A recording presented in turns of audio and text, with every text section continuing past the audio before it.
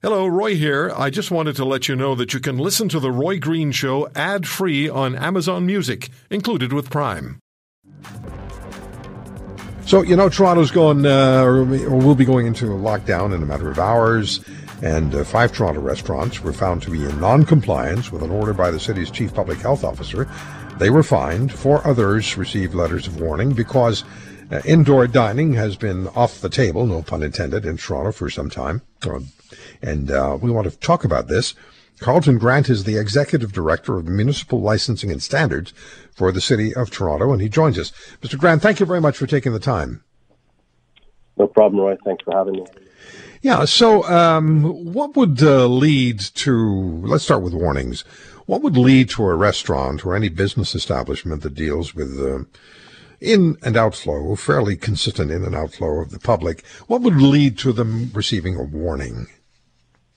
A warning is really about first offense, where we've had no issue with the establishment before. It's kind of the first time we've seen it, and we haven't seen a lot of repeat behavior.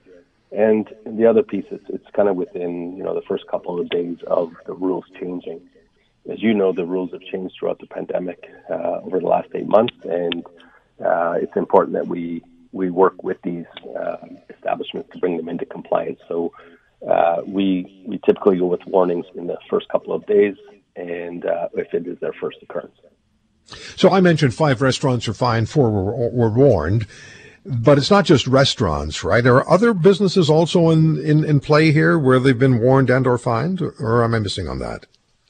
No, we've had issues with personal service settings, which is, hair salons or nail salons or barbers, gyms, fitness facilities. There's a number of businesses that fall into this that we are working with closely, again, to bring them into compliance, and where there are egregious offenses, we have to go to charges. Okay, so when someone is charged, and you mentioned egregious offenses, are there different levels of offenses that result in different levels of fines?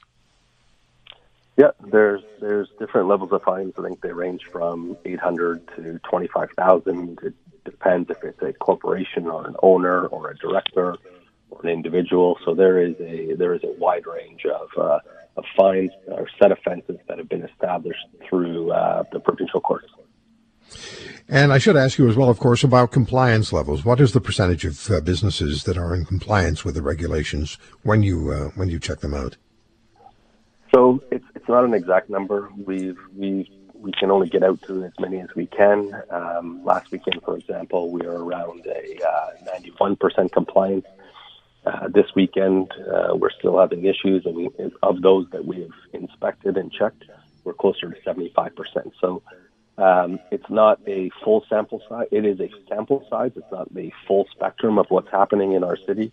There are a number of really good businesses and establishments that are working very hard across the sectors to follow the rules, and there's the odd ones that aren't, and the numbers seem high.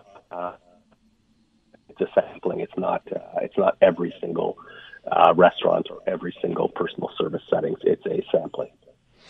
Do your inspectors check every restaurant and every bar and every organization like you just described to us?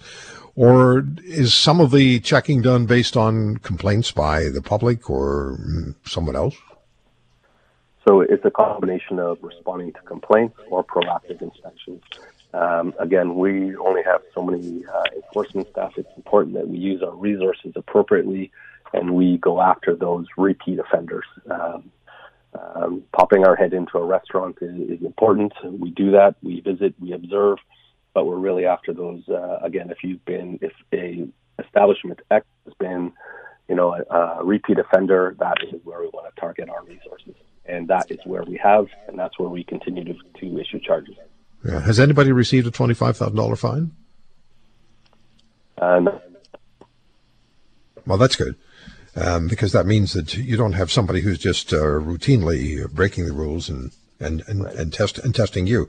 One other anecdotal question. Now, you don't have to answer this if it's not something you want to answer or you can answer, but I'm just curious. Have you noticed just in passing, whether there are fewer small businesses than there were a year ago? I'm not saying it has anything to do with your enforcement section, but just the realities of the world today.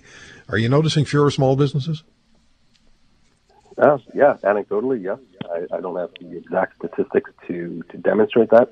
I don't think it's because of enforcement. I think it's been the challenges with the pandemic and the challenges with businesses working through the very challenging times we've been in the past 8 months, and to survive, and the rules changing monthly.